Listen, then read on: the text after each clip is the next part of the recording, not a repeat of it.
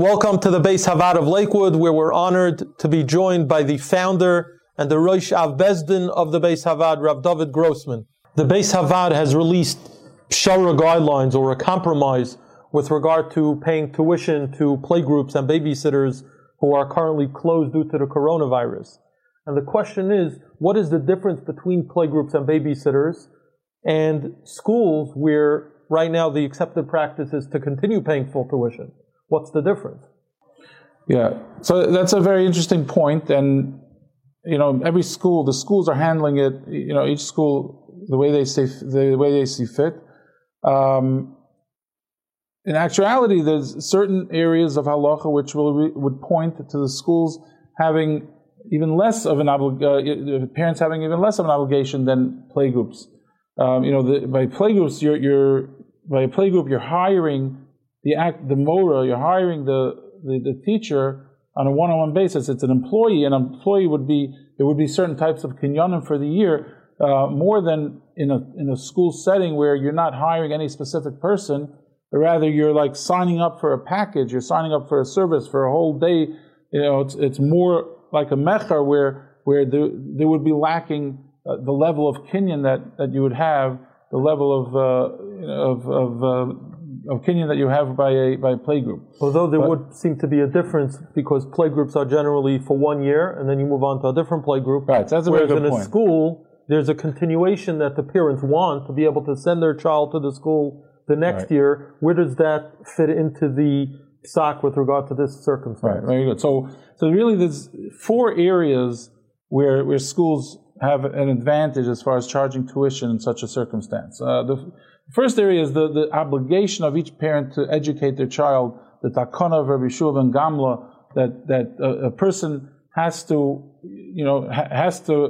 put his kids through school, and that obligation to support the school, to make sure the school is going to be there and have viability over the years. So it's really an obligation on the parents to support the school and to make sure the school makes it through this crisis.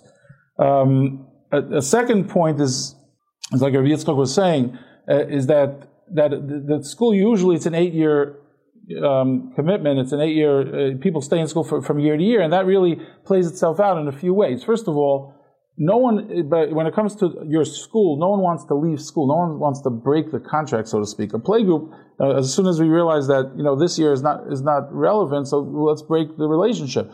The school, you want to stay in the relationship, and now the relationship is that the school is still going, and as soon as it opens up, we'll be back.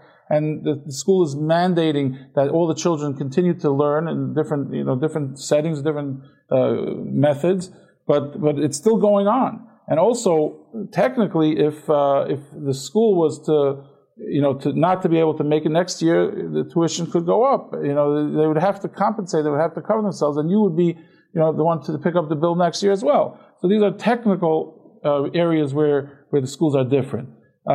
Schools also claim that we're not even charging the cost of education. We're charging much less, and we really have to raise the funds to compensate. So that's another thing to take into consideration.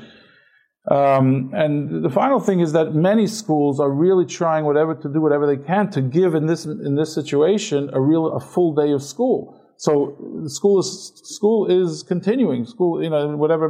Some are serving lunches. They're having, conferences, and really trying to get a full day. And therefore, there's much more of a reason to pay, the required. Besides the letter from the Moyetzes Gedolei HaTorah to encourage parents in this time to support the schools and to pay whatever they can. But I think most schools, if a parent is not able to continue, they're dealing with the parent body with respect and really doing whatever they can to not to enforce the tuition at this moment. Just an interesting add-on. Many parents now have purchased extra cell phones, phone lines. They're running these, like I call them, mini phone companies in their house, with kids spread out all over the place on the couch. One guy on the counter, another kid in the attic. Everyone's listening to the different conferences at the same time. Do parents have any right to reduce from their tuition to cover whatever expenses they're incurring now, being home, dealing with these teleconferences? Of course, the Rabbeim and the Moros deserve all the accolades possible for the yeoman's job that they're doing, but the parents are also having a difficult time balancing. What could the parents say to the school in regard to that?